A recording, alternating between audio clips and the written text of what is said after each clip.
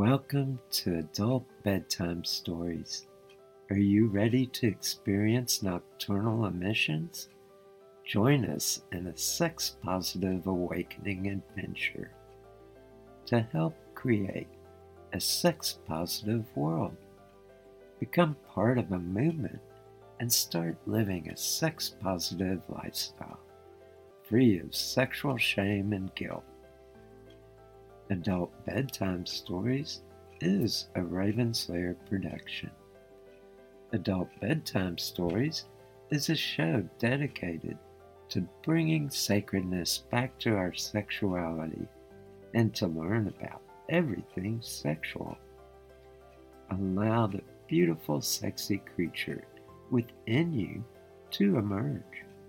Each week, the focus of the show will be on a different sexual topic designed to enlighten you so you develop more fully as a sexual being. This is a sex education that you didn't receive in high school but should have. Imagine for a moment that we could change the world and live a sex-positive lifestyle. In our sex-negative world, the process of socialization teaches us to feel shame and guilt around sex. By adopting a new set of attitudes and values around sex, we can view sex with a new understanding, which is accompanied with positive emotions and the attitude that sex is a sacred act. I am Ladyboy Gigi, a sex expert, a life coach, and a sacred harlot. My life vision is to create a sex-positive world through adult education and BDSM performance art. Hello and welcome. You are listening to Adult Bedtime Stories. And tonight I have Jay, my partner, and Paul with me. And I'm going to let Jay introduce the topic because this is one near and dear to her heart. So I just finished reading the book Ace by Angela Chen, Chen, and it's about asexuality.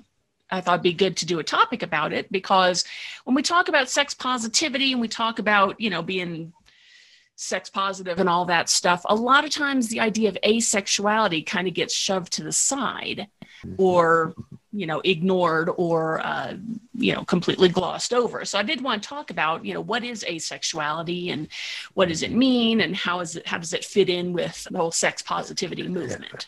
So that's what I wanted to talk about today.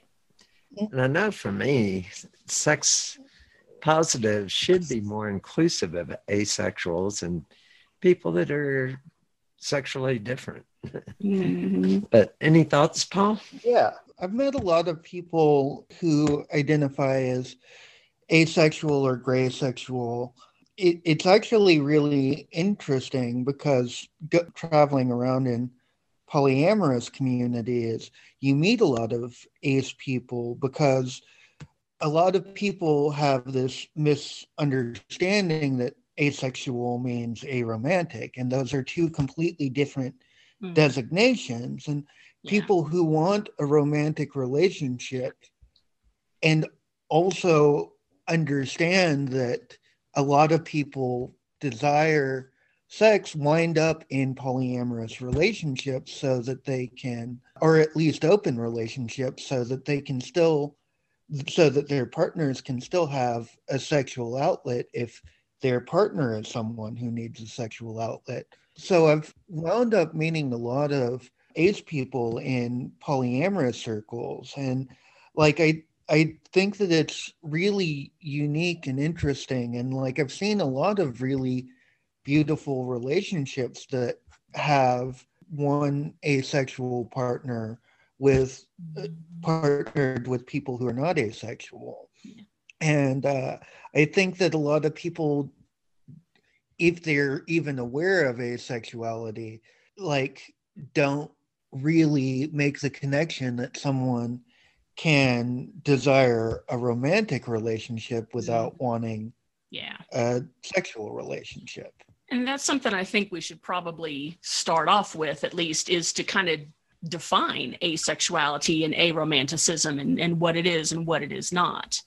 Because a lot of times people think that, as you said, like sexual attraction and romantic attraction are often conflated in our society. That if you say like, oh, I'm homosexual, that means I'm also homo-romantic and I only want a romance with somebody of my same gender. But that's not necessarily true, and so there's romantic relationships. Who do you want to, hold hands with and kiss and cuddle?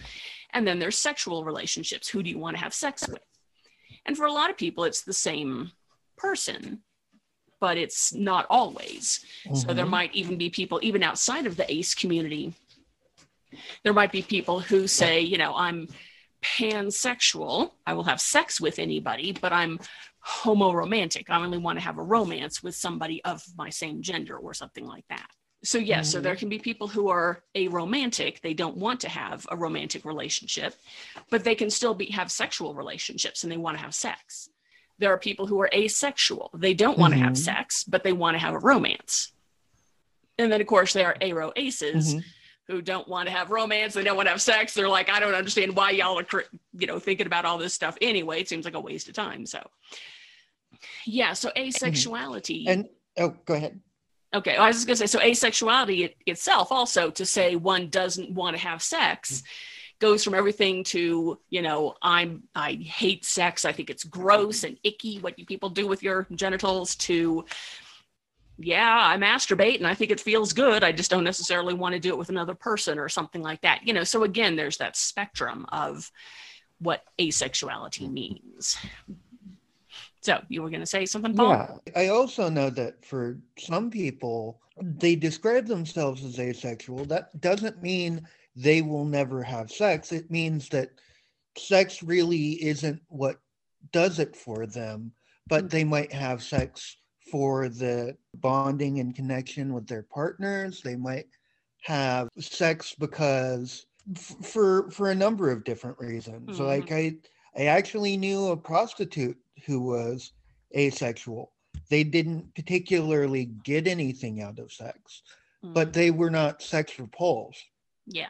And it was how they made their money. So like, yeah, when you say that there's a spectrum in asexuality, there definitely is. And I think that if people have an understanding of like how broad the spectrum is, it can help people to realize like, oh, I might be there. And I also mentioned a term earlier that's gray sexual, which is not fully ace, but some people who describe themselves as gray sexual have very low sex drives. Some people who describe themselves as gray sexual might have like sex drives that are very high, but only very occasionally. When they want sex, they really want sex, but it's once every 3 months. Yeah. Stuff like that.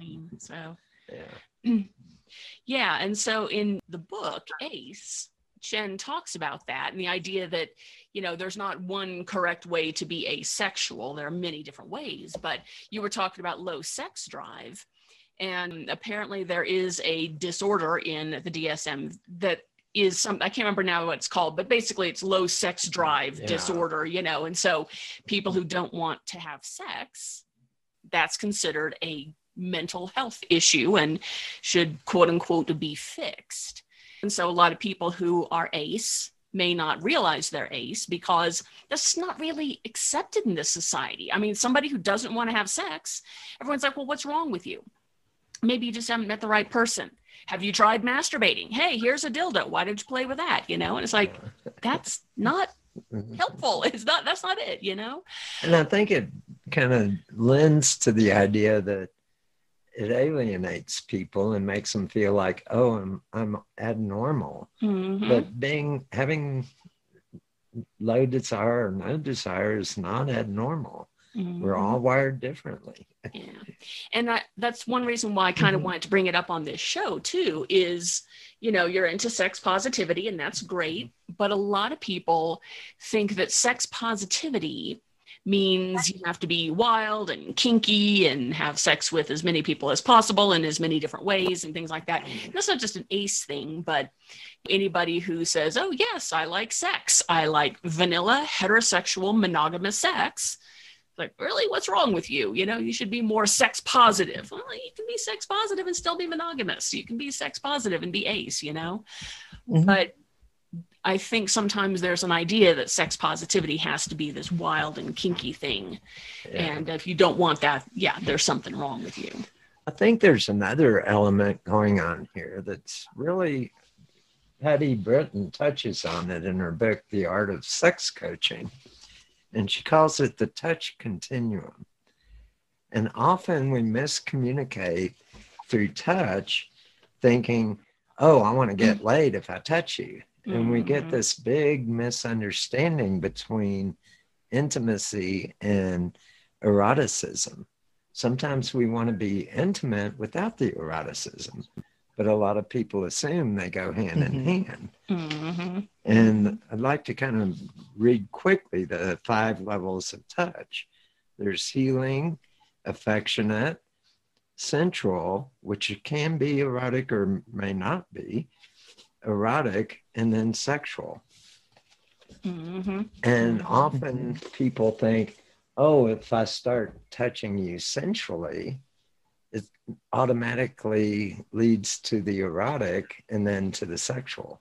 And oftentimes a person is just wanting to be very close and affectionate and sensual, because not wanting sex doesn't mean you don't want the sensuality necessarily. And it's good to communicate these things. Or even erotica, you know, so for a lot of people, erotic and sensual could be kind of the same thing. But in Chen's book, she knows, so Paul, you were saying, you know, a lot of aces in the poly community, and Chen was saying she ran into a lot of aces in the BDSM community. So they play with partners and do all this stuff that maybe some people would think is sexual, but it, for them wasn't sexual. It's probably more erotic. And again, in BDSM, you've got all the negotiation going on. And so you can say, yes, I want to do these things with you, but I don't want to do this. Or if you start getting aroused, that's on you. It's not on me. And I'm not going to do anything about it, you know? And so you can do all that negotiation. So I think a lot of aces may feel more comfortable in the BDSM community because, like, here are the rules. Here's where it's going to go. And that's it. That's it. Yeah. You know, or whatever. And no does mean no. I think that one other thing. Well, I mean. Oh, go ahead. I was going to say that, like, it makes sense that both in the polyamorous community and in the BDSM community that you find asexuals, because the thing that kind of unites them is the necessity for, like, in-depth, specific communication. And like an awareness of consent and an awareness of, like, being able to withdraw consent at any time and things like that. And I'd like to say something on the other side of the spectrum. Oftentimes when people get too focused on sex, they miss out on something that's very powerful. And I ran into it when I had a quote boyfriend, but we never had sex, but we slept naked together. We cuddled up together and we held each other. And there's this nurturing and this powerful healing aspect to it. It was kind of like the bigger brother I never had. And even though I had biological brothers, I was the oldest and I wasn't accepted in my family. But with him, I could find that intimacy that I was so longing for without the sexuality getting in the way of it. And it led in a whole different direction once we took sex out of the picture. And that was something that I think a lot of people miss out on, is that, oh, I can be very intimate and very close and very vulnerable with another person. Because even if a person is asexual, it doesn't mean they don't still need that closeness, that vulnerability, that connection. Yeah. And so Some people do, yeah. I think a lot of times people that get too sexual focus too much on the sex and miss out on some of the vulnerability and some of that connection that can occur if you take sex out of the picture for a while, or maybe permanently with one person. Yeah. And Chen kind of talks about that. You were talking about the spectrum of touching, and Chen says that sexuality in our society is kind of seen as like an escalator, keep going up and up. And so when you are hitting the bases, right, first base, second base, third base, whatever that might be, so there's holding hands, which then will lead to kissing, which will then lead to this, which will then lead to sex. And then you kind of have to keep going forward, and it's okay. And so if you want to hold hands and cuddle with somebody, at some point there's this expectation that at some point you're going to want to you should have sex with them, kind of, and it's like that's not necessarily the case. Looked like you wanted to say something, and Paul.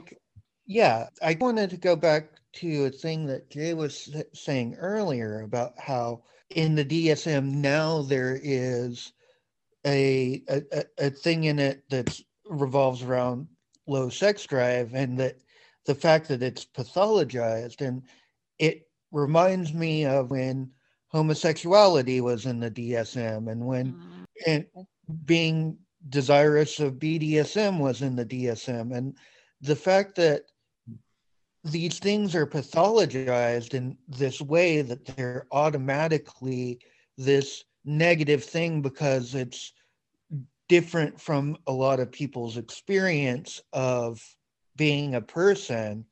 I think that's a damaging thing, and goes to show how I think the mental health field has come a long way, and I'm a big supporter of people getting therapy and getting into mental health, but it's not perfect yet.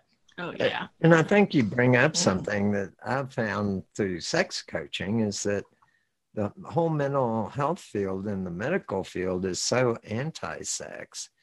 And when sex comes up, they try to brush it off or pathologize it.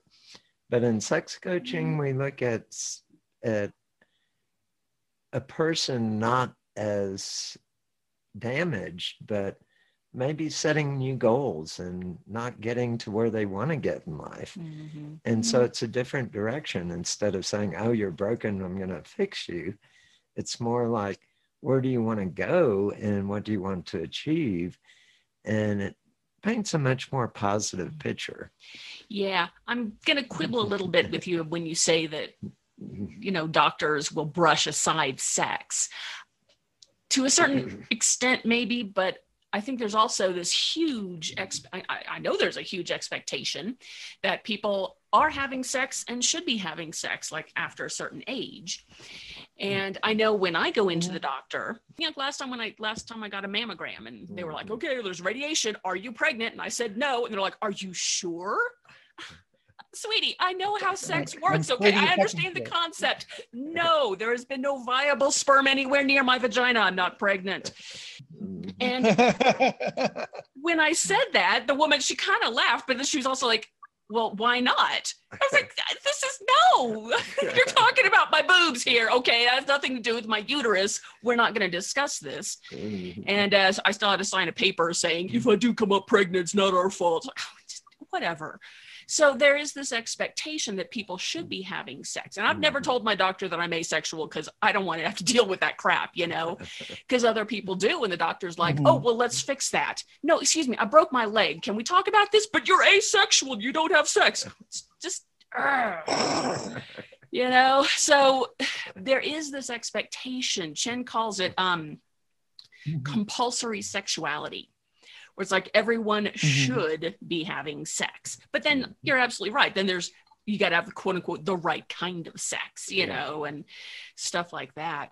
But she also not coined a term, but she used a term, amatonormativity, which is a little clunky. It's like, yeah, we can come up with something better. But amato meaning love, normativity, normalness, so to speak. And the idea that sex and love and a relationship are normal and everyone, again, should be wanting that and should be getting into it. So the example of marriage, for instance, for a long time, that was only between a man and a woman. And now it's luckily, you know, 2 men can get married, 2 women can get married, but there's still the idea that they have to be in love to be married. And, you know, this tends to come up, I think, in like, you know, if an immigrant comes over here and wants to marry somebody to get a green card and get a citizenship, the couple has to prove that they're in love and not doing it just for the green card. It's like, why? Why not marry somebody just to let them have a green card? Why not marry somebody, you know, get the benefits of marriage, without having to marry them? Or why not just say, hey, my best friend and I want to live together because neither of us have a partner. So we want to live together, but we want to be able to buy a house together. We want to be able to get on each other's insurance. But you can't do that unless you're quote unquote in love and getting married. So again, that's so much a part of society that it's really, really hard to think about a situation when, you know, that doesn't happen. That's just considered, again, normal. Well, of course, marriage is between 2 people who love each other. What do you mean? You know, it's like, it doesn't have to be. Yeah. And like, it's really weird. Like, we've come a long way in realizing that it used to be that there was one model that everyone had to work off of, and that was what normal was. And anything outside of it was almost against nature. And that was how people looked at it. And then, like, slowly over time, we've realized, like, oh, there are different kinds of normal, and some normals are more common than other normals, and some of them really are not really that common, so they're not normal, but also there's nothing wrong with them. And I think that we're still learning over time, and until we get to a point as a society that we realize that as long as people aren't hurting each other and as long as they aren't hurting themselves, that anything human beings engage in is human nature, and that it shouldn't be looked down upon. Yeah. Well, and I kind of wonder, now I'm thinking out loud, so, you know, always dangerous for me. But I was talking to you about something, Gigi, about like what is like kind of like what is considered normal, and then how sometimes people will say, well, if we don't put boundaries around things, if we don't police it, then that means everyone can do it, and that would be terrible. Like, oh my gosh, wouldn't it be awful if everybody had good health care? Oh, once you let one person have it, then everybody's going to want it, and then things are going to be terrible. And sarcasm, right? And I wonder if some of this amatonormativity, the marriage stuff, comes from that. I mean, after all, if you can let just anybody have the benefits of marriage, well, why not have 2 friends who aren't in love with each other and aren't going to have kids getting married? That would be terrible, right? Oh, how horrible that would be. Or, you know, siblings getting together. It's like, we're never going to get married to anybody else, so we're going to go ahead and just buy a house together and, you know, get on each other's health insurance and whatnot. But, you know, it's like, no, we can't do that, because then everybody's going to want to do that, and that will be terrible somehow. But you know, why? Yeah. And so I think that's, you know, marriage has, and, you know, for the longest time, marriage was not a love relationship. It was a business or political or economic relationship. Oh, yeah. I have a grove of trees. You have a thriving carpentry business. We'll marry your child to my child, and then they'll cut trees down and mix. Yeah.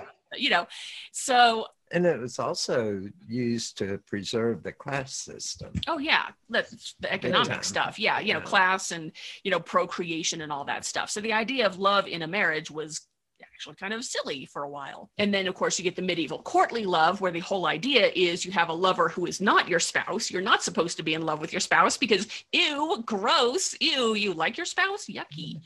So you have a lover whom you may or may not have sex with outside of the marriage. Again, for the upper class. So, so now, marriage is supposed to be about love, and your one true love and all that stuff. And it's supposed to be this romantic sexual thing. And you're getting into that myth of, oh, that's my soulmate. We were connected by the cosmos. Yeah, that's a whole nother issue. But so the idea now that marriage could be between two people just for a business proposition, kind of. I actually knew a guy in college, and his parents got married and had kids, and they decided for them it was a very business-like proposal. They were like, well, I want kids. Yeah, so do I. Let's go ahead and get married, have children, and once the youngest is in college, we'll get a divorce and then move on with all this. Okay, let's do that. And that's exactly what they did, which I thought was very business-like way to do it. All right, as long as everyone's happy. But now there's this idea of soulmate, and my partner should be my one and only. And again, Shen kind of talks about this. Obviously, this is going to come up in an ace and ace allo relationship. Allosexual meaning people who like having sex. How do you have sex not have sex? How do you have a relationship when one person wants to have sex and the other one doesn't? And for a lot of people, that is a deal breaker. If we are not sexually compatible, I'm not going to marry you. But there are a lot of people who get married and may have a mismatch in sexual compatibility, even if both of them are allo. One person may want to have sex every single day, and one person's like, no, don't think so. Let's do it once a week. And that's just, it's part of marriage. You have to make arrangements and compromises and things like that. But again, with this amount of normativity, the more I say it, the easier it gets. But still, the idea is you're going to be completely sexually compatible with somebody in all ways, because yes, they are my soulmate, my OTP, whatever you want to call it. And so that's, again, I think where aces can come into the poly community or BDSM community, because one person cannot be your be all and end all, and shouldn't necessarily be. That's not actually a good thing. And I think you touch on something that's kind of a myth out there and very damaging to a lot of relationships. And that is, one person thinks, oh, I'm in charge of your orgasms and your sex. And if you're not having good sex, we need to fix it. And it's like, it's my responsibility to be in charge of your sexuality. And no, we each have to own our own sexuality. And I'm highly sex driven. And I've had many partners that come nowhere near to matching my sex drive. And I learned early on, hey, I'm responsible for my own sexual health and well-being. I'll masturbate if I don't find other avenues. And masturbation or other avenues are perfectly okay as long as you're honest and communicate that with your partners and determine what works in your relationship. You were going to say something, Paul? Yeah. So there are just as many different kinds of relationships as there are relationships. Every relationship is unique. Every relationship poses different benefits and also things that might be challenges or things that you have to figure out. And I think that's one of the beautiful things about relationships. I don't think it's a bad thing that with each new person that you connect with, you have to learn how you and that person connect in the best way. I think that it's a way that we can grow as people. I think it's a way that we can move forward as a society, is by having these open and complex conversations that that people are having now, that it's only been in the last few decades that people have been talking about asexuality as a thing, even. Mm-hmm. And it's because there is more understanding of the complex dynamics that go into relationships and into sex. And it's because we're becoming more in tune with the different ways that people can be in the world, that like people are even realizing, because I think that for a long time there have been a lot of people that were asexual, and especially in the past, if that person was a woman and they unfortunately didn't get a whole lot of say in when sex happens, and there was an expectation put upon the person, Mm-hmm. that like maybe the person would think like, oh, well, I got married to this guy pretty young. Maybe it's him that I'm not into, but he's my husband and I can't cheat on him. So I guess I just have to grin and bear it, lay back and think of England and stuff like that. But I think that now that once there's a group of people that can stand up as a community and say, hey, this is something that we've realized we all have in common, and like it's a thing, like please recognize that that's a thing. Like I think that that's a statement that like we're kind of on the right path to like gaining more acceptance, but there's definitely some growing pains. Yeah. And I think you also touched on something, is asexuality can be very different depending on, let's see, how should I put this? Depending on a person's race or gender or, ability, asexuality can certainly be complicated in that area.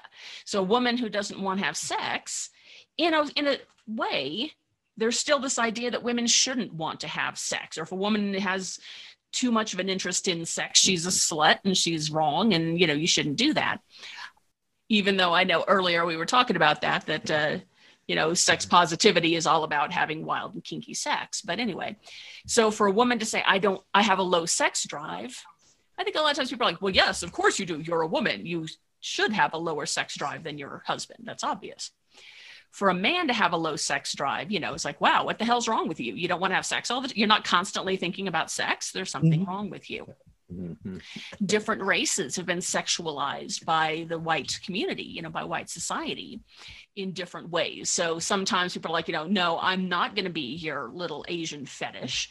So no, I'm not going to have sex. Well, is that a reaction to the race, or is that a reaction to, is that being asexual?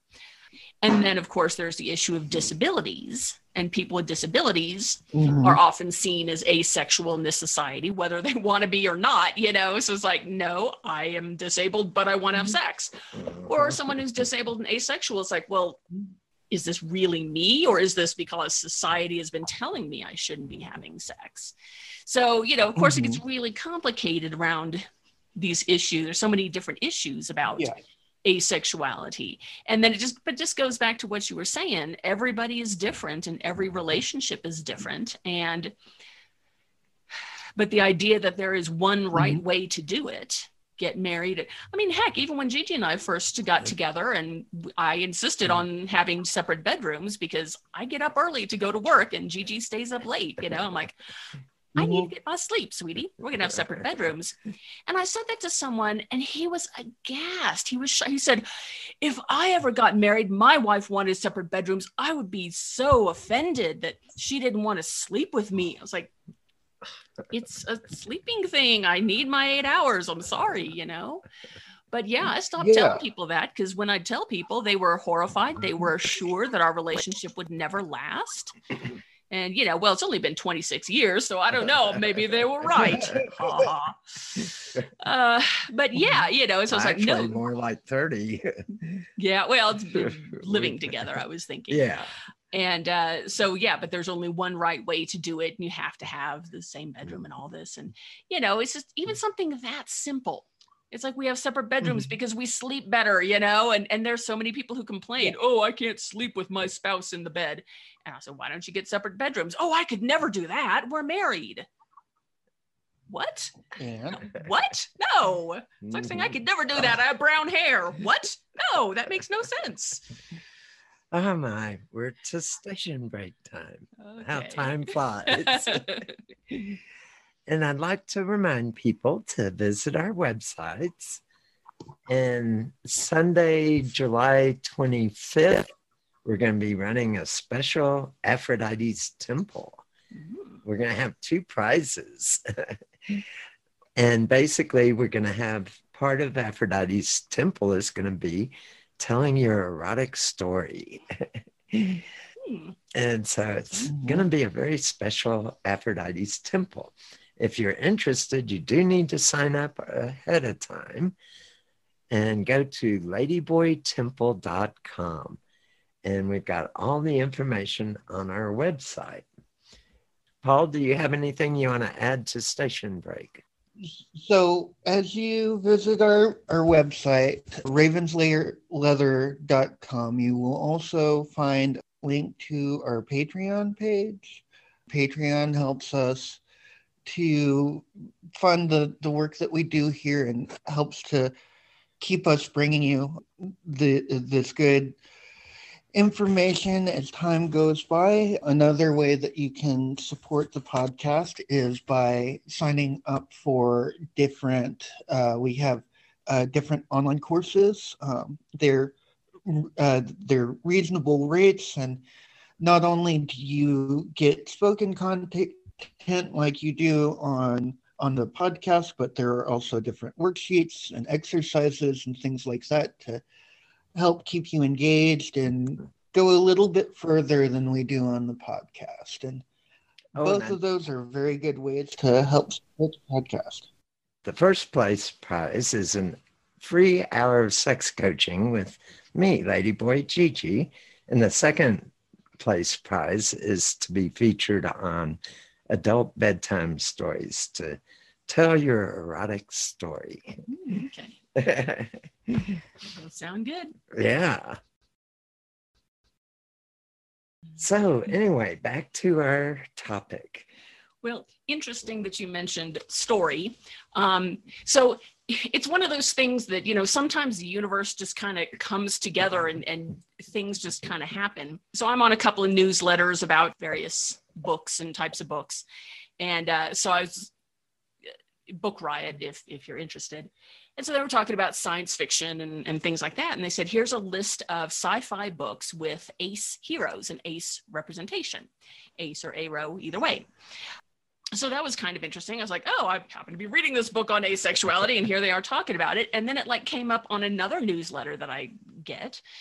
And then Angela Chen in her book was saying, how many times have you read a book that did not have romance in it? Now, she also stipulated, we're not talking young adult stuff, because a lot of times young adult books will not have sex in it, and not genre fiction. So those of y'all who are like, there's no sex in the Lord of the Rings. Yeah, okay, that's genre fiction. We're not talking about that.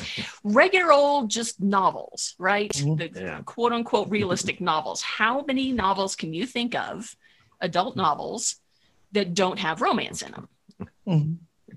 And the English teacher was sitting there going, ooh, that's a good one. That's a toughie, you know? And it's like, it comes up all the time. You have two people who are friends, and especially if they're male and female friends. And in the end, they're going to have a relationship. They're going to have a romance relationship, you know, and you see it in TV shows all the time too. So it's two characters and there may be some sexual tension there. So inevitably the writers feel like they have to put them in a relationship, which often will end up hurting the plot of the story. But sometimes they do it when it has nothing to do with the plot. And it's like, romance is always seen as a part of the adult life. And it always ends up in books. Someone always has to have a romantic relationship. And I'm not even talking about the romance books. I mean, obviously that's there. It's in the title. But literary fiction, classics, I mean, think about it. Can you think of a fiction book that doesn't have romance in it? You tell me. Yeah. Um, And I think you touch on something. It's like, I remember when I took myself on a date one time, more than once, and it always, people would kind of give me funny looks because I'd be eating dinner by myself at a fancy restaurant, or I'd be going to a movie by myself. And we're so culturally oriented to go out as couples, not go by yourself. Oh, there's something wrong with you. And I even had people approach me and say, do you have any problems? I'd be more than happy to go out with you. I did that too. This was when my sister was working at a movie theater. So I got in for free a lot. It was really great. So in the middle of the day, you know, I'm not working. I'd go over and go see a movie. And I said that to one of my coworkers, and she was horrified. She's like, oh my God, no, next time call me, I'll go with you. And I was really floored, because I was like, why? Why should I call? Why are you interested in me? Do you want to go out with me? And then I finally realized that, yeah, the idea that I would go out by myself was shocking to her. And well, I think there's this concept that solitude means loneliness, and solitude can sometimes be very rewarding, and it gives you time to be introspective and really know yourself better. But yeah, so that, you know, that idea that romance always has to show up. And then, but then she had not an idea, but someone she was interviewing mentioned having a queer platonic partnership, a QPP. Have you heard of that one? I got to admit, I love it. No. QPP. We have a tendency to kind of dismiss friendship in this society too. And it's like, if you're friends with somebody, it's okay to be friends with them. But the idea is almost that once you have a love partner, you're going to dump your friend, right? Obviously, because now you've got a partner. Yeah. And heaven forbid that you are friends with somebody that you could be sexually attracted to, because it's like, oh no, men and women, you know, heterosexual men and women at least can't be friends because the sexual tension is always there. Excuse you? So anyway, so this woman was talking about how she had this really intense friendship with another woman, and she was married. So woman A was married, and she had this relationship with woman B. Wasn't sexual. She didn't want to have sex with that woman. She had no sexual interest in her at all, but you know, they would spend hours on the phone talking and, you know, text each other all the time and wanted to hang out and everything like that. And so she said, this person is more than just a friend to me. And so she said, she is my queer platonic partner. Queer in the sense, not that it was necessarily a gay relationship, although in this one it was, you know, two women, but queer in the sense of queering the norm, right? So if I, you know, if a woman has a relationship with a man, but she doesn't want to have sex with him, they could still be queer platonic partners. And so it's more than just a friendship, because you are making that commitment. That's what the partner part is. You're making a commitment to that person and saying, we are going to continue to be friends. We're going to, you know, and how, whatever that partnership looks like, you know, maybe we're going to move in together. We're going to raise kids together. We're going to get a dog together, whatever, you know. Yeah. But it's more than just a friendship. It is, I am committing myself to you. And I thought, you know, if that becomes more of a norm, and again, not necessarily a marriage thing, although it would be nice if you could get married to that person and, you know, get those benefits of marriage. That's what Boston marriages used to be. You know, so a lot of people are like, oh, those are lesbians. And maybe some of them were. It was when two women would get together in the 1800s and, you know, live together. Some of them may have been lesbians, but some of them may have been what Chen was calling a QPP, a queer platonic partnership. Two friends who wanted to live together, who wanted to share their life together, but didn't want to have sex. And I love the idea that, you know, here is another form of a relationship that could be legitimized. You know, I mean, it's still not acknowledged or even heard of, you know, I guess in the greater society. But wouldn't it be lovely to add that to our relationship? You can be married, you can have a civil relation,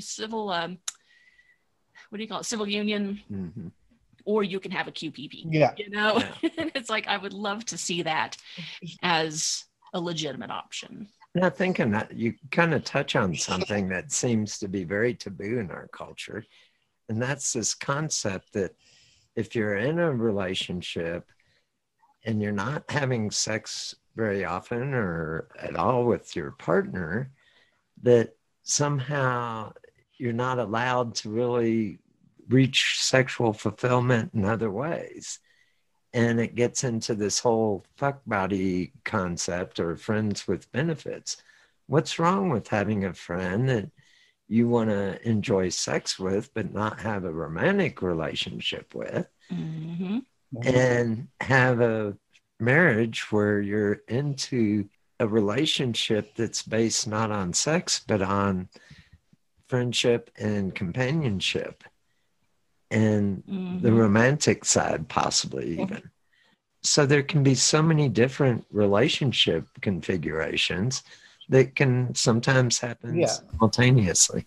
Mm-hmm. Mm-hmm. Absolutely. So like, that's kind of what I was about to bring up. Are either of you familiar with the term relationship anarchy?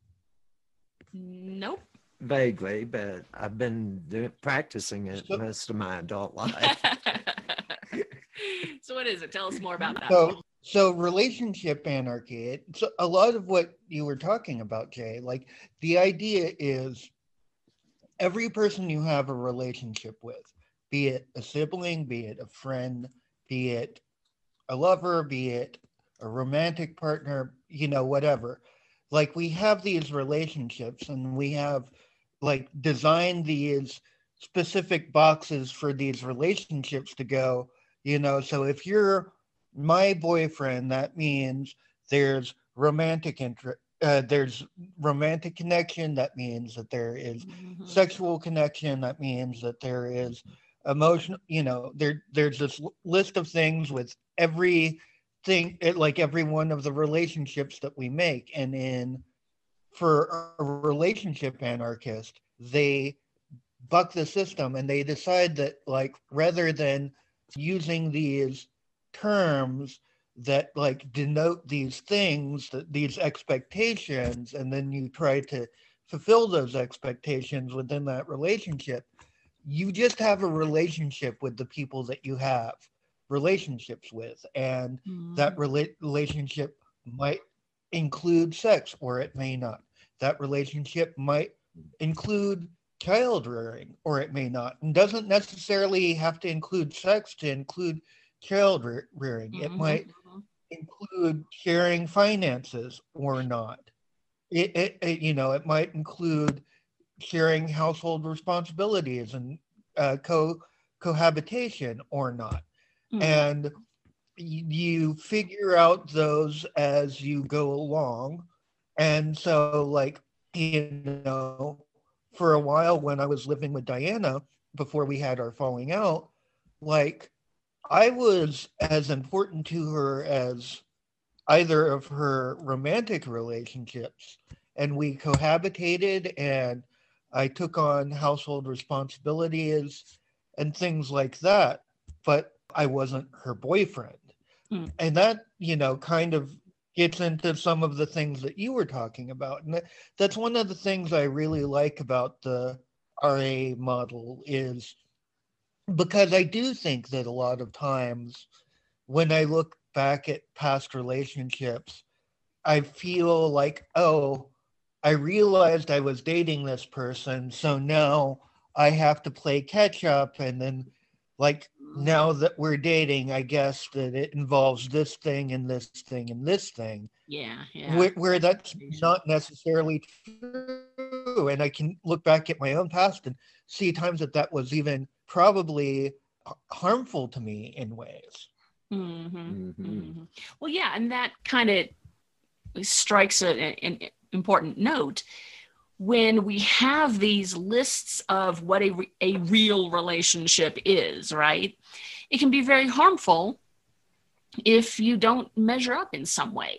If I cared what other people thought about our relationship, I might be upset that, we have separate bedrooms and this is a bad thing because everybody else is telling me that, even though I think it's good and haven't heard any complaints from Gigi. So, oh, I've always loved it. Yeah, it's that way we each can have our own little space as well, and what have you. And it just seems like that's the kind of thing. So then you would have to negotiate what goes into a specific relationship rather than assuming that this is going to happen or that is going to happen. And I think anybody, and now I'm thinking that would especially be good for heterosexual relationships, because a lot of times in heterosexual relationships, the woman ends up doing, most of the cooking, most of the cleaning, etc. And even if the man does some of it, it's usually still not very equal, or the woman has to remind the man, hey, remember, it's your turn to do X, Y, Z. And she still has the emotional, burden of figuring out what's going on.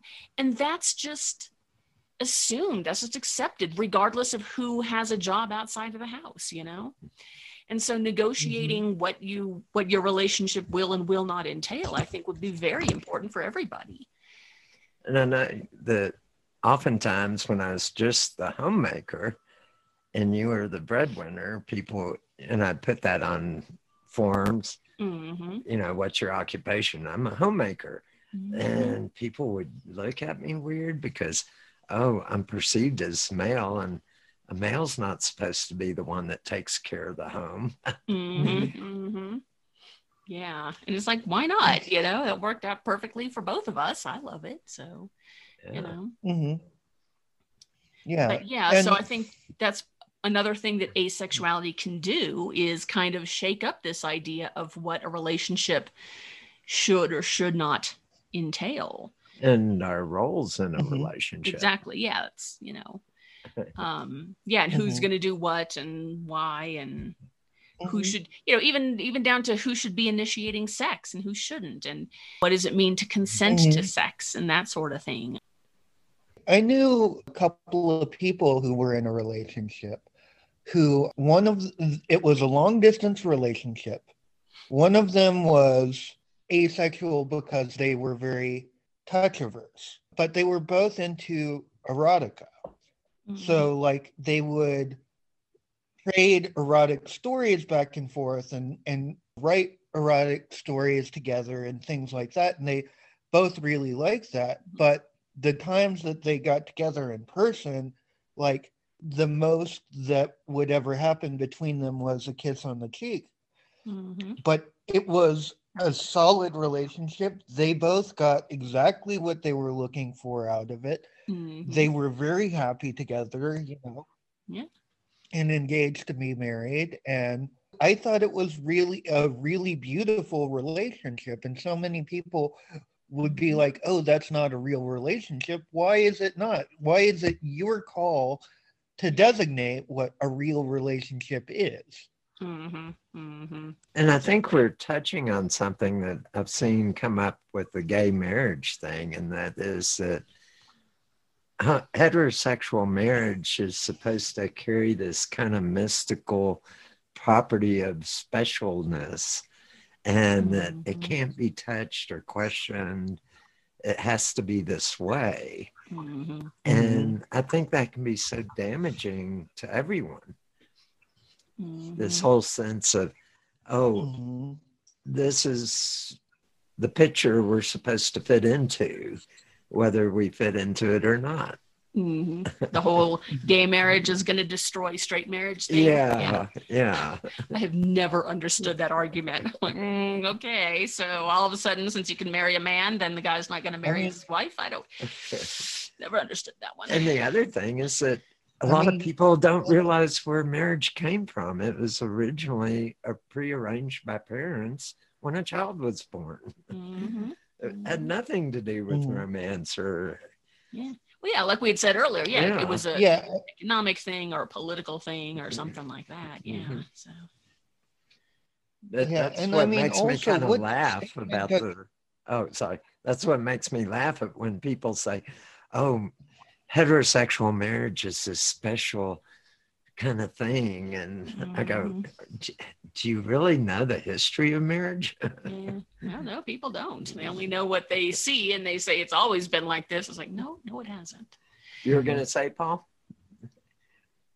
Oh, I was just going to say, like, and also, if your heterosexual marriage could be destroyed by gay marriage, what does that say about your marriage? Like, Yeah. what implication does that have? Is your marriage really so flimsy that me marrying a guy is going to ruin what you have?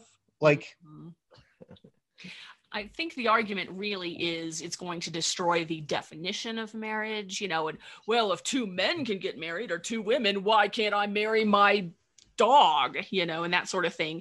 Going back to what we had said earlier, that people are afraid that once you start opening things up, then everybody's going to be allowed to have it. And that would be horrible. And, it's like, we can still say that marriage is just between humans. You're not going to go marry the Eiffel Tower, although people have done that, but And it may be more than two. Yeah, you can marry two Eiffel Towers. No, wait, sorry, hang on. I got mixed up. The Eiffel Tower apparently has been married many, many times though. So I'm like, polygamist there. But anyway, so yeah, we could maybe rule out marrying buildings or animals or something like that. But why not expand the definition of marriage?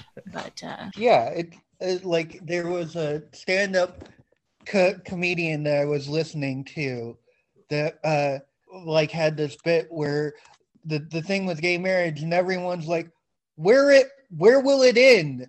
Fucking somewhere. We've got to assume, right? Like it's gonna end somewhere. Like, we're not gonna just like go insane. Mm-hmm. It's gonna end somewhere. Yeah, I think that's the fear. But I think the idea, to get back to the idea of asexuality, though, is, again, there's this idea that marriage, two people in a marriage or three or whatever, should all be sexually compatible.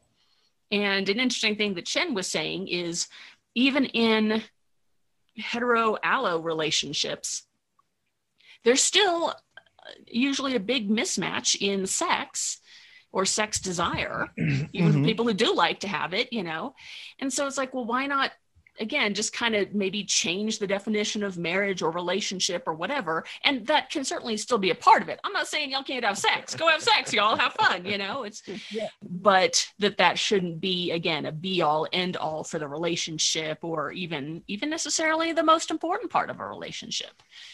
But that still tends to come up a lot. And you'll hear people say, oh, if you're depressed, well, you probably don't have a good sexual relationship with someone, go out and have sex, and that brings the dopamines or whatever, or if you're having problems in your relationship, well, look at your sex life and see what you can do to improve it. And, it seems like that's always the first thing that people go for. If you're having problems, well, let's look at your sex life, and you need to be having more sex. Yeah.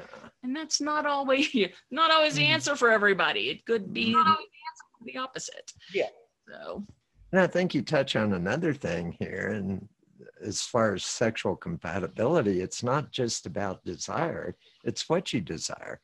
Some people have different tastes, and sometimes a partner would freak out and go, ooh, you like sucking toes? That's disgusting. Or you like piss play? Oh, that's disgusting.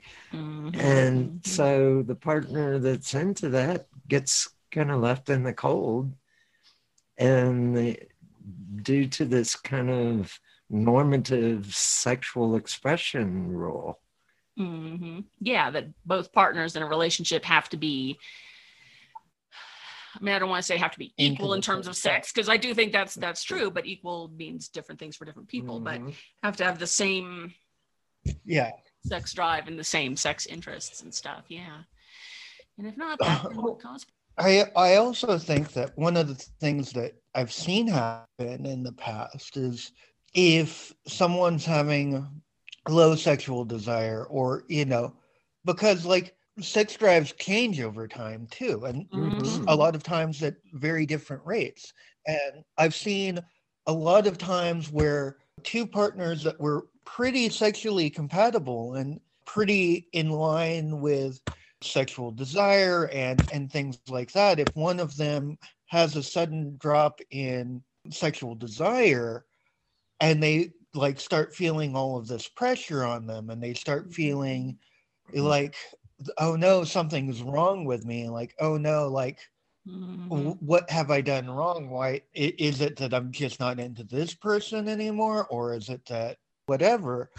And I think that I've seen it in the past where the people have communication and they communicate with each other. And once that pressure gets taken off of them, their sexual energy may not come back, but all of the second guessing and all of the like feeling really guilty and feeling really bad, once that kind of simmers down and mellows out, all of a sudden they can be more themselves and feel freer and feel, and like I've seen relationships improve after that communication happens. Like, hey, it's not you. This is something that's happening in me. I'm sorry about that. But it is not something that has to do with you. And there's nothing you need to fix. And like having that kind of communication and taking that pressure off will a lot of times make it easier for the relationship to go forward. And it might bring back some sexual desire, or it may not, even a little bit. And either one is perfectly okay. Yeah.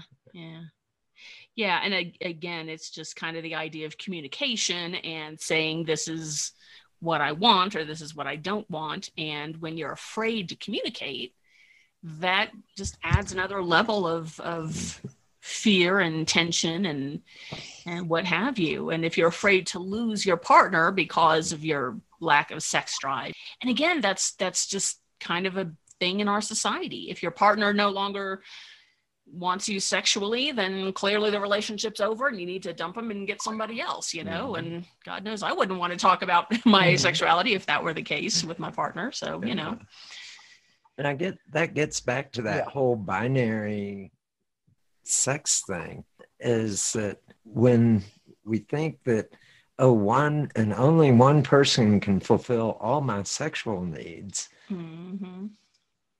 it's so binary in a way. It's like, hey, I'm bisexual. I like a little bit of both. And I don't feel fulfilled unless I have both in my life.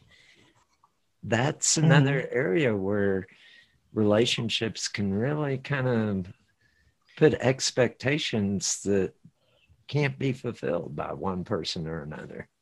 Well, and again, I think it's not just a sexual thing, but it used to be that marriage was even, fairly recently, comparatively recently, the 30s and 40s and 50s and all, when marriage was still seen as a love relationship. But the idea that your partner was going to be your one and only, or that you wouldn't have any other, you shouldn't have any other relationships outside of your marriage. And that's kind of, I hear that sometimes from people as well. It's just like, I had a colleague one time and she and her husband were going to adopt a child. And the social worker came by and said something like, well, how many hobbies do y'all share, or something like that? Or do you have any hobbies that you do that your husband doesn't? And my colleague was like, well, yes, I hope that's not a problem. Oh my God, do you think we're not going to be allowed to adopt these kids anymore? I was like, no, that's a good thing. It would be bad if you never did anything with your husband, but I think it would be equally bad if you never did anything without him. You need to have your own life, your own relationship. And so in a marriage, when two people are in a marriage, and like we were saying earlier, the expectation from society is that you're going to dump all your old friends and focus on your marriage. And if you don't, there's something wrong with you. A guy who leaves his wife for the weekend to go hunting and fishing or bowling or whatever heterosexual guys do for fun, with the guys. Whoa, what's wrong with that? Or a woman who leaves to go hunting, fishing, bowling or whatever with her female friends, it's like, oh, what's wrong with her? She should be with her husband. So it's the idea that one person is going to be your one and only is quite frankly a little horrifying to me. I'm like, oh, that would be awful if, but a lot of people do that and then they don't have any friends outside their marriage or their relationship. And then if something happens with a relationship, they've got nothing. They got no support. Isolated. Yeah, it's horrible. Yeah.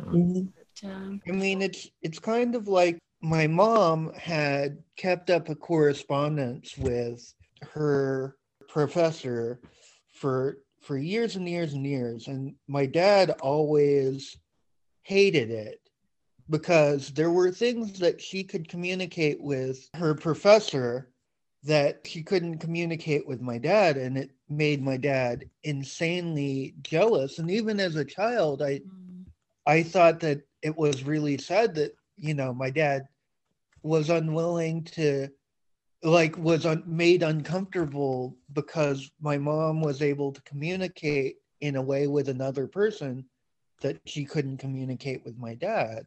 Even as a kid, the way I framed it in my head is like, when I grow up, and I get married, would it be wrong for me to be able to communicate in a way with you, Dad, that I couldn't communicate with my wife?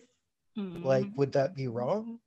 And he didn't exactly know what to say with that, other than, well, it's different. Yeah. But I don't think it is. It isn't. No. Yeah. Wow, the time flies. We're at the top of the hour. Okay. Well, that's a good talk. So I'd like to kind of go around. Any last thoughts or insights that any of y'all would like to share? Well, I just want to reiterate again that the book Ace by Angela Chen was really, really good. It was very well researched, but it also was a lot of her own personal issues. She herself is Ace. Very, very readable, very, very interesting. So I highly recommend that book. Mm-hmm. Paul, any thoughts? I'd just like to leave off by saying that I'm really glad that we're doing this topic, because I do think that in sex positive communities, we do need to work to be welcoming and inclusive of people that don't really are asexual, that are into vanilla sex. Part of sex positivity, as we said at the top of the show, is about embracing all sexualities, which includes asexuality and regular vanilla sexuality. So I am glad that we're doing this topic. And any of our ace listeners out there, I love you all, and I'm glad that y'all are listening. Mm-hmm. And we'd always love to hear back from you, what your thoughts are about the show. Feel free to email me at admin@ggwilbur.com. I think my last thoughts are, I've looked back on my life and I've seen certain relationships that I'm so happy that I was so outside the box, and that those relationships could occur because I got so much out of them, even though they were very different. I think so many people cut themselves short by trying to live up to these narrow definitions of what should be or what has to be, instead of where's my heart leading me to go. Yeah. And I think that's really, I've always kind of followed my heart and said, okay, this is how I want to be. This is my life. I'm going to reclaim it and live it the way I want to. I'm not going to follow I'm going to run Aphrodite's temple and get naked out in the woods and have a really awesome time. And oftentimes I don't even have sex at Aphrodite's temple. Most times I don't. It's mostly just the freedom of running around naked and just being myself. It's so beautiful and wonderful. Amen. Yeah, whoever you are, whatever your sexual desires are, as long as it's safe, sane, and consensual, it's all good. Oh, yeah. Enjoy those nocturnal emissions. Enjoy your bodies, whether it's sensual, sexual, or just intimate. Get to know what pleasures you the most and fulfill yourself with pleasures. Have a good night. Good night. Good night. I find it interesting that adults in our culture are not provided with informative sexual education. Even married couples don't have access to an adequate sexual education and how to pleasure each other. It's assumed that somehow we will instinctively know all that we need to know about sex. I don't know how you feel about this, but I think there's a better method. I would like to invite you to join me in developing a sex-positive lifestyle with freedom of sexual expression between consenting adults. Join us each week to learn everything sexual. Add your comments about the show and any suggestions you have for future show topics. We would love to hear from you. Be sure to subscribe to the show so you won't miss any episodes. This concludes this edition of Adult Bedtime Stories. Are you ready to experience nocturnal emissions? Sex is the final frontier, so explore everything sexual.